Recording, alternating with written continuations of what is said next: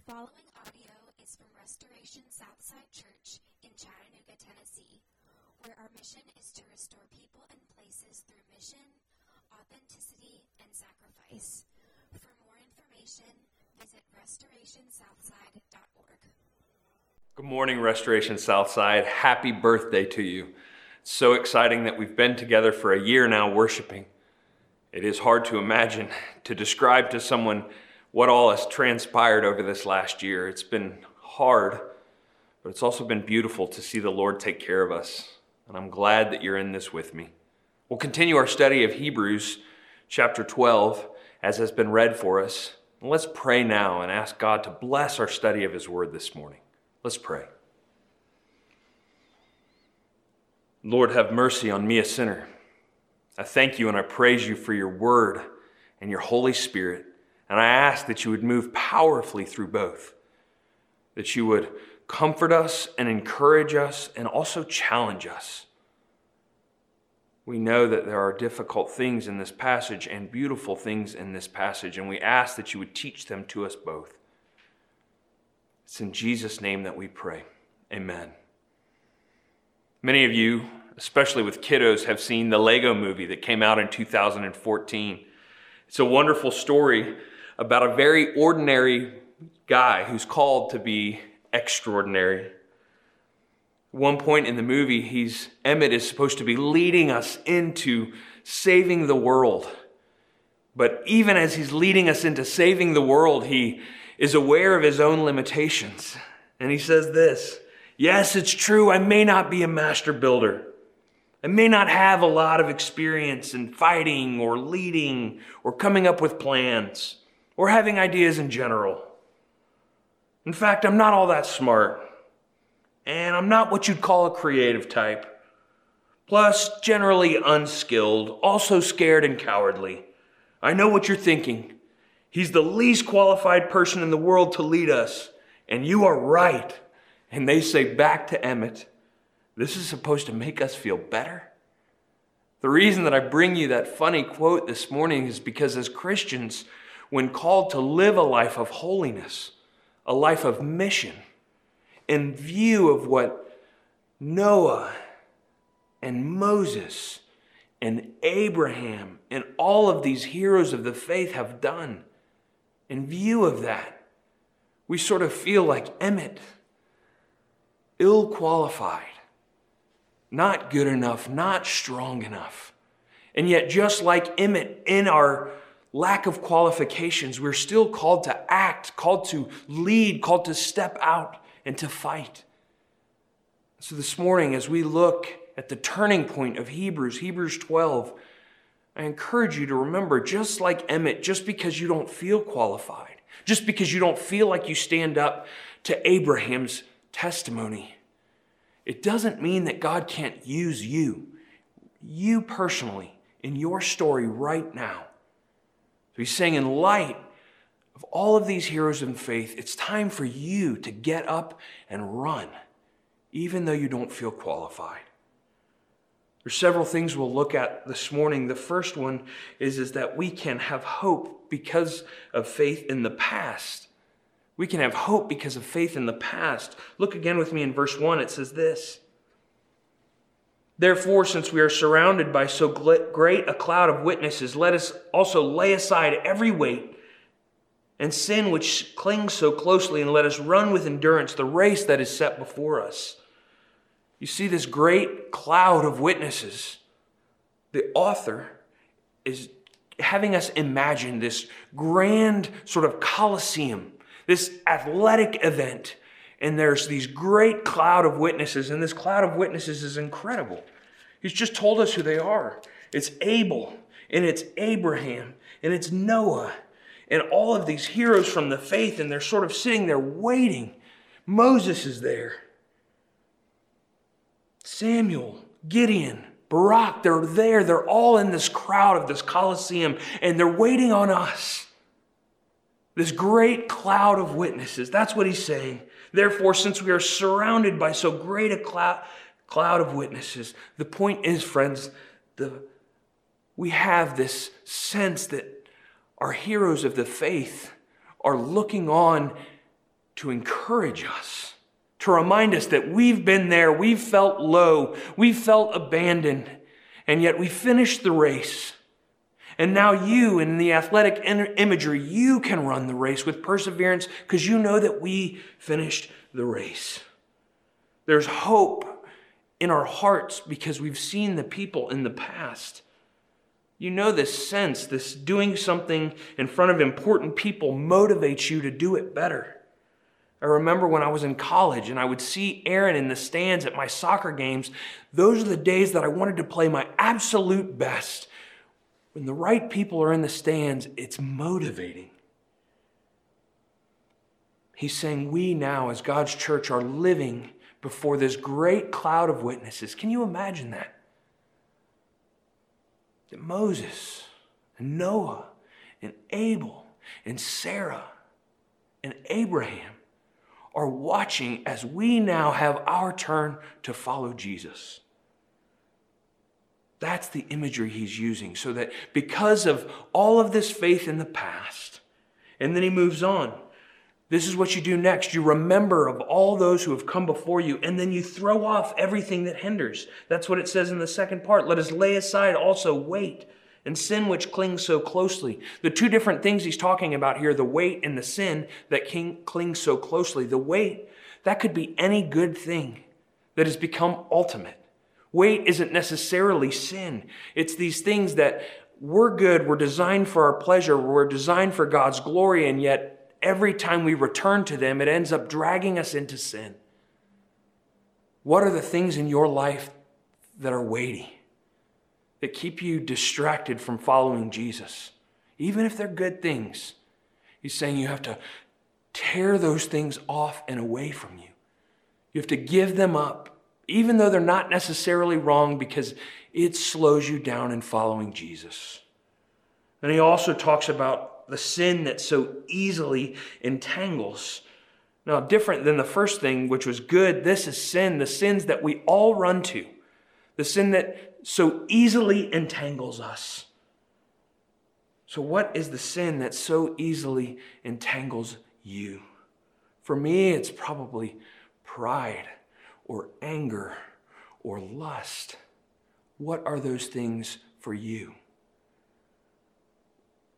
I want you to know that Jesus came for people who needed to be rescued from their sin.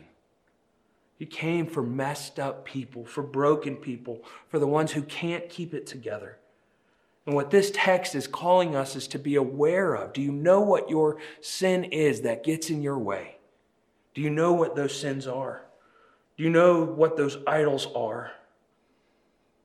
People who misuse the name of God, or don't honor God as king, or don't honor the Sabbath, or their parents who kill, who snap at their children, who commit adultery, who want to commit adultery, and for those that steal and cheat on their taxes and lie and envy. Jesus is for failures and quitters, ones who give in to temptation, ones who tell themselves all the way that they're not going to sin and yet they sin anyway. One who hope to do better and then yet fall away. One who dabble with their sin at night. One who is for addicts who just can't say no. Those who cheat on their spouses. This Jesus is for those who shout at their children and cheat on tests. Those that gossip. Those that want what does not belong to them. Maybe your sin is listed in that long list of sins. Maybe it's not. Maybe yours is different than that I didn't yet mention. But how will you fight? How will you throw off your sin if you don't know what it is that clings so closely? You have to identify the things in your life. If you're brave enough, you could ask someone who loves you, what do you think is the sin that so easily entangles me? And if it's someone who's close to Jesus, they'll know that they'll speak gently because they have sin that easily entangles them as well. We have to throw off the good which distracts us from Jesus. We have to throw off the sin that clings so closely. About a month ago, before all of this took place, there was an Erlanger half marathon downtown. And what happens in a long race like this is that people start bundled up. They've got hats and vests and gloves on. Because when they start, it's cold, and then they begin the race and they're running, and as the sun warms the sky, and as they're warm from running the race, but it's spread out over a long, many miles. And you begin to see littered along the trail gloves and hats just dropped, vests taken off. People are literally tearing off their clothes and their comfort and their warmth so that they can continue on, so that they can press forward. That's what he's calling us to do.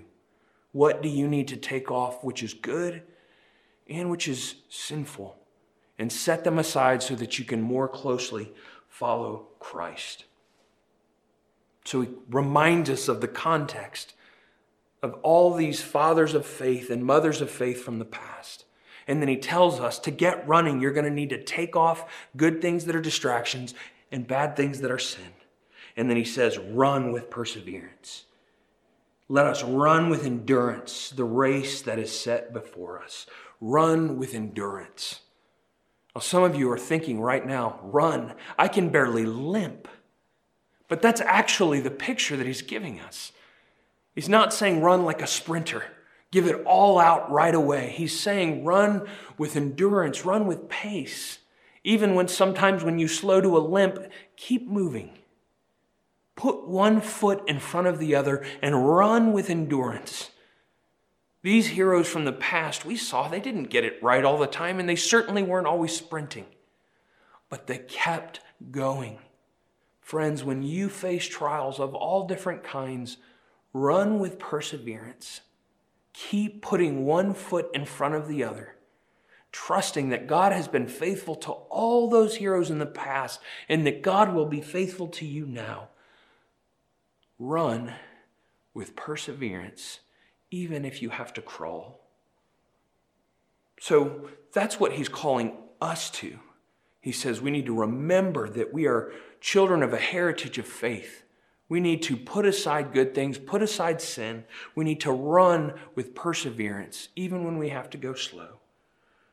But what's going to motivate us to do that? We all know that at times we get overwhelmed and discouraged, and it's not enough. And he says, here's what will keep you going. Glance with me in the text. It says this, coming to the end of 1 and into 2. And let us run with endurance the race that is set before us, looking to Jesus, the founder and perfecter of our faith, who for the joy set before him endured his cross, scorning its shame, and is seated on the right hand of God. Consider him. What it's saying is when you're running and when you're limping and even when you're crawling and you're discouraged and you want to give up, look at Jesus. Stare at him. If you're like me, we're not very good at staring at anything. I'll be looking at my phone on Instagram or a text, and I'll get an email and I'll click over to that. And while that's happening, I'm finishing a conversation with someone else. We are the most distracted people in history. We don't even know what it's like to stare at someone. And he's saying, if you want to get through this intense race, stare at Jesus. Don't stare at your shame. Don't stare at the mistakes from the past. Don't stare at your sin. Don't even stare at how bad you feel about your sin. Stare at Jesus, the one who is faithful, the author and perfecter of our faith. It says, look at him. Fix your eyes on Jesus. Let me ask you, what do you tend to fix your eyes on? For some of us, it's the next day. Oh, tomorrow will be better. I'll try to fight my sin again. For some of us, it's the shame of whatever we've just done. For some of us, it's staring at other people's sin so that we can feel better about our own sin. I don't know what it is that you stare at, but it's saying lift your eyes and stare at something better. That's how you'll get through this. This thing you wouldn't possibly would have dreamed that you'd get through. That's how we'll do this.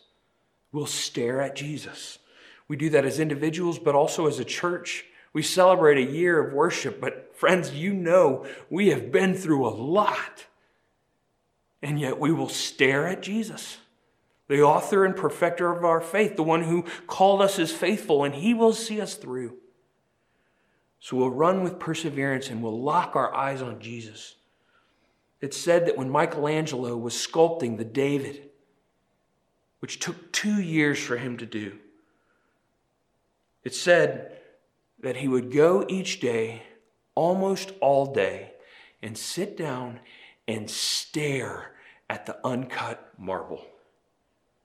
That's all he did for months, stare at it. Somebody asked him what he was doing, and he said, I'm working.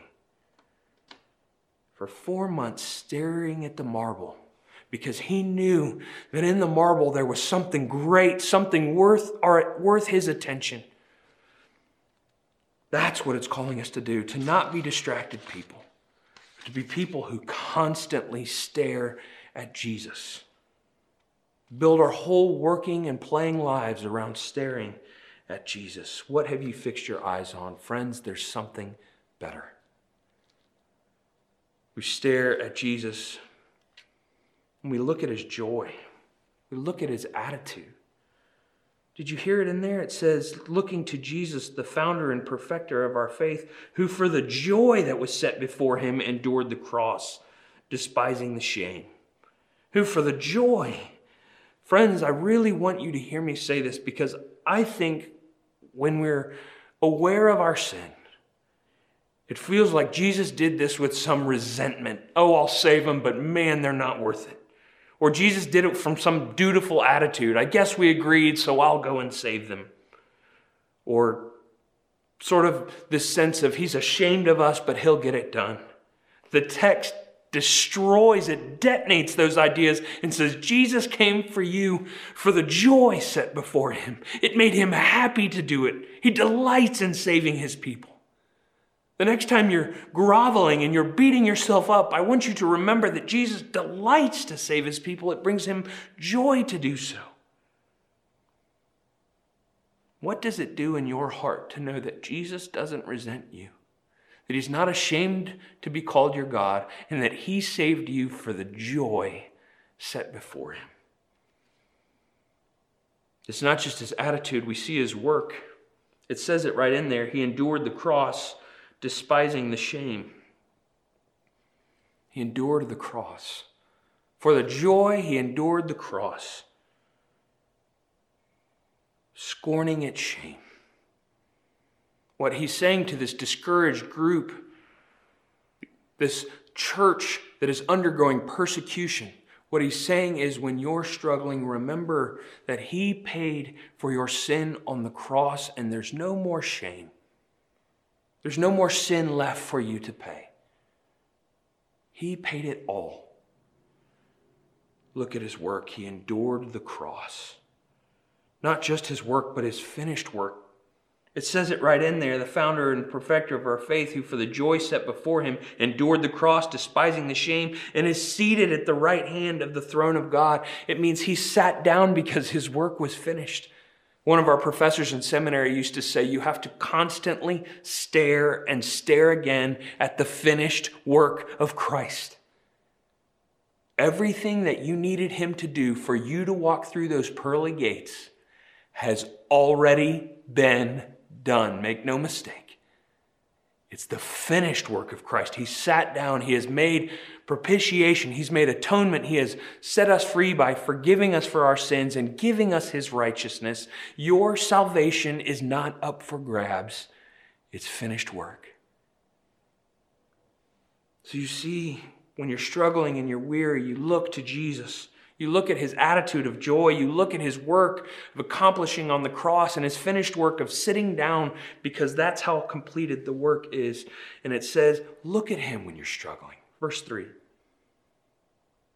Consider him who endured from sinners such hostility against himself, so that you may not grow weary or faint-hearted. Consider him, so that you may not grow weary or faint-hearted. That means that he wants you to look long and often at Jesus, one who endured all of his friends walking away from him, one who even endured being forsaken by the Father. If Jesus can go through all of that, he's saying, how much more so will you survive the suffering that he's called you to? So we look with the context of these witnesses. We shed our life clean of sin and good things that distract us. And we run with perseverance, limping and sometimes crawling along, and we do it because we're staring at Jesus, not ourselves, not each other, not our failures, not our victories. We're staring at Jesus, who saved us with joy and did and accomplished the finished work of Christ. And he tells them this in the midst of their hurt because he wants them to know that their hurt is related to discipline. He's saying you can have hope and faith and encouragement even when you're being disciplined. Look in verses 4 and 5. In your struggle against sin, you've not yet resisted to the point of shedding your blood, and you have forgotten have you forgotten the exhortation that addresses you as sons? My son, do not regard lightly the discipline of the Lord, nor be weary when reproved by him. For the Lord disciplines the one he loves and chastises every son whom he receives. It's a hard topic. And he's just told the people, this is how you'll make it through the difficulties of life and following Jesus. And this is how you're supposed to conceive of, to think through the suffering that you will be called to. It says, endure discipline. God is treating you as sons and daughters. So what is discipline in this case? It's a sign of being his children. It is for discipline that you have to endure. God is treating you as sons. For what son is there whom his father does not discipline? If you are left without discipline in which you have participated, then you are illegitimate children and not sons. Besides this, we have had earthly fathers who disciplined us, and we respected them. Shall not much more be subject to the Father of spirits and live? What he's saying is, as you struggle and suffer through this life, consider that discipline. Consider that God shaping you out of love for you. It's a sign of being his children.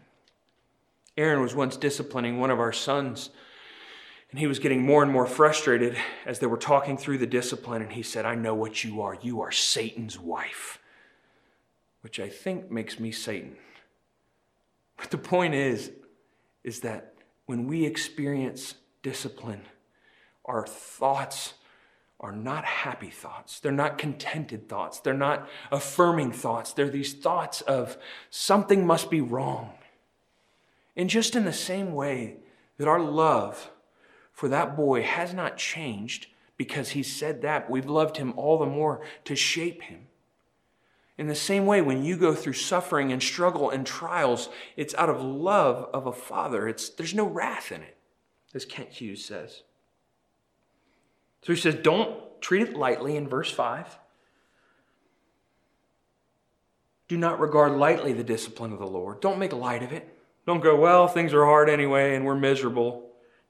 And he says, and don't let it crush you.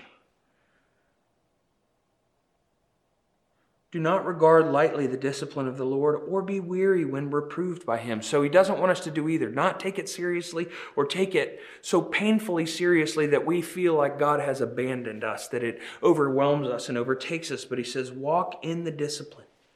How much more should we submit to our Father when he gives us trials than we did to our own fathers on earth? But why? Why would he discipline an already weary and persecuted church? It says there right in verse 10, why would he discipline us? For they disciplined us for a short time as it seemed best to them, but he disciplines us for our good that we may share his holiness. What he's saying is that the reason that God disciplines us is so that we can be more like Jesus. That we can experience the holiness that he has called us to and that he himself embodies. We are disciplined with suffering in this life so that we can be like Jesus. Some of you might think, well, that's great, but if that comes at that cost, I'm not sure. I'm not sure if being like Jesus is important enough to me amidst this suffering. And I get that. But he doesn't leave us there. Look with me in verse 11.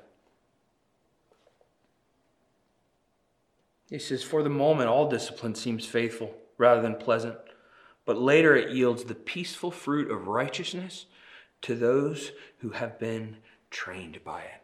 Peace and righteousness. He's saying, yes, it'll make you more like Jesus.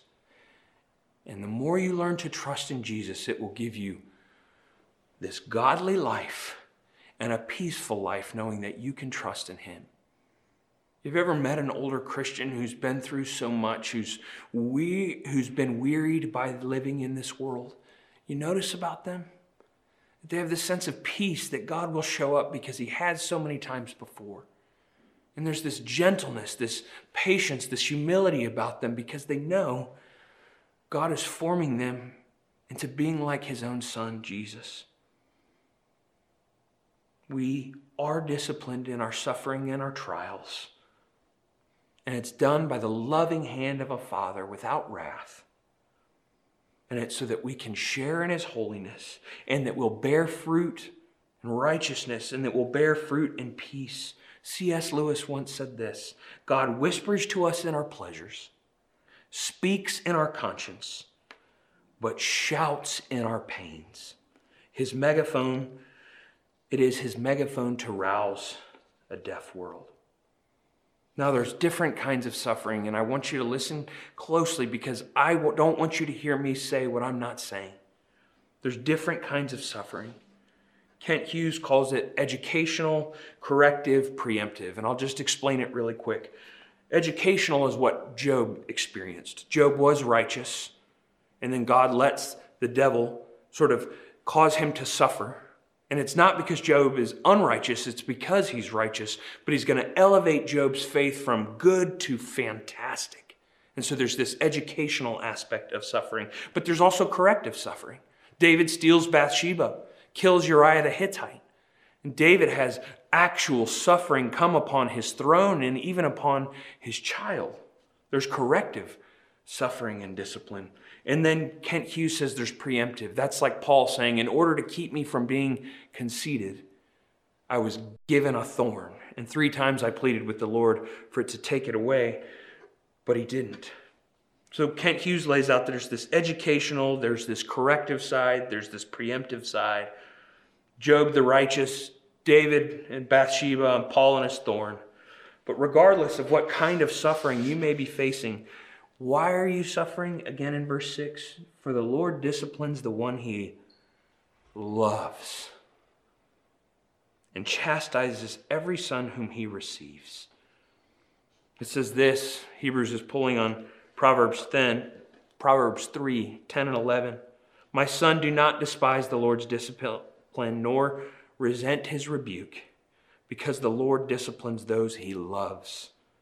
And as a father, the son he delights in. He shapes you through pain because he loves you. Because he wants you to experience him in good times and in hard times. He wants your hands of faith to grow strong in the fact that he will see you through. He does this because he delights in you. Now, I know that can sound sadistic in the world in which we live, but each one of you know in your relationships with your father or mother or with your own children. Obviously, we do it imperfectly. But the reason that you would teach anyone is because you love them, not because you don't love them. It's because you care about what kind of person they are, not because you're trying to hurt them. I don't want you to hear that there's a secret lesson that you have to get through behind every suffering. As a pastor in Houston, I once went to a friend's house. They had just miscarried for the 7th time. And as I sat with them in their living room, they cried in their hands and looked up at me and said, "What did we do to deserve this? What have we done wrong? We'll repent of it." And I said, "Friends, you didn't do anything. It's the reality of living in a broken world with our flesh, the devil, and our sin. It doesn't mean that you've done something wrong necessarily." That's what Job's friends say. They sit with him. Job's whole life has been blown apart, and he says, "Consider now, who being innocent has ever perished? Where were the upright ever destroyed?" Job's friends say, "You're hurting, you must have done something wrong." And we are urged in Scripture not to do that. No, this is nuanced. I'm not saying that the losses you've experienced were given you in particular reason for some particular character flaw that you have. That's what Job's friends say.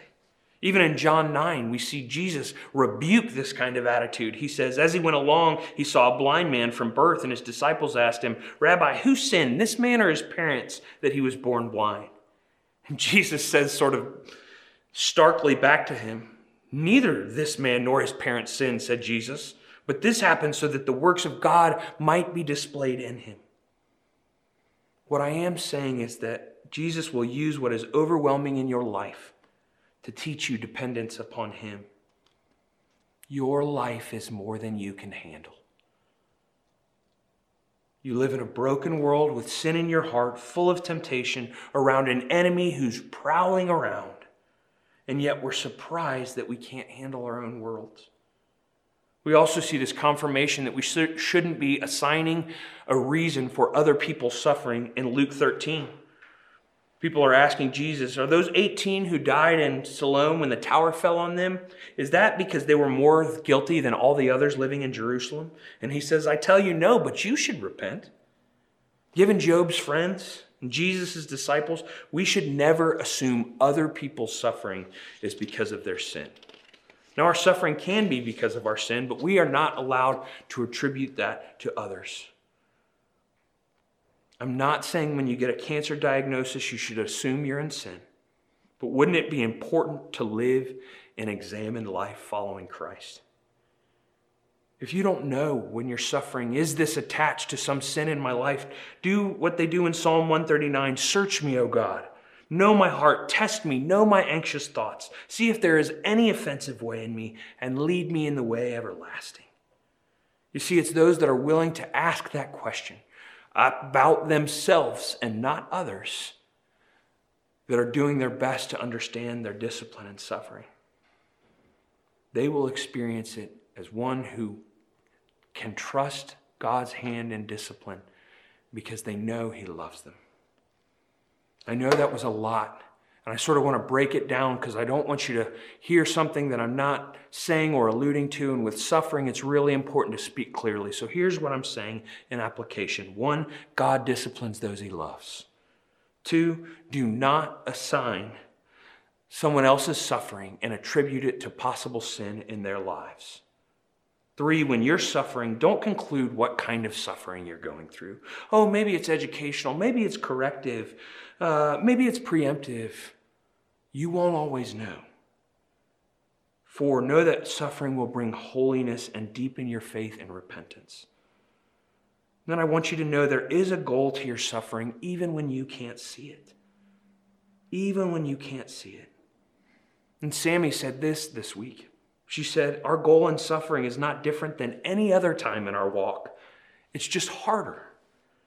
It's to follow God in faith. So it's not helpful to sit around as if it's some code to break. What is God trying to teach me in all of this?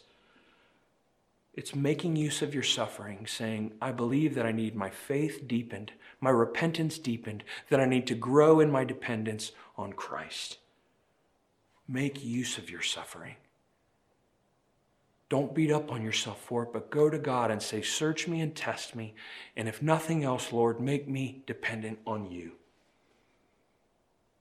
And if there's no hope in your suffering, then everything we're going through is pointless. So remember that just as God saw these people through and following him through very difficult times, he's alluding to the fact that he will carry us through difficult times as well.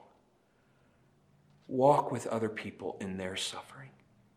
And when you're too overwhelmed, remember verse 3.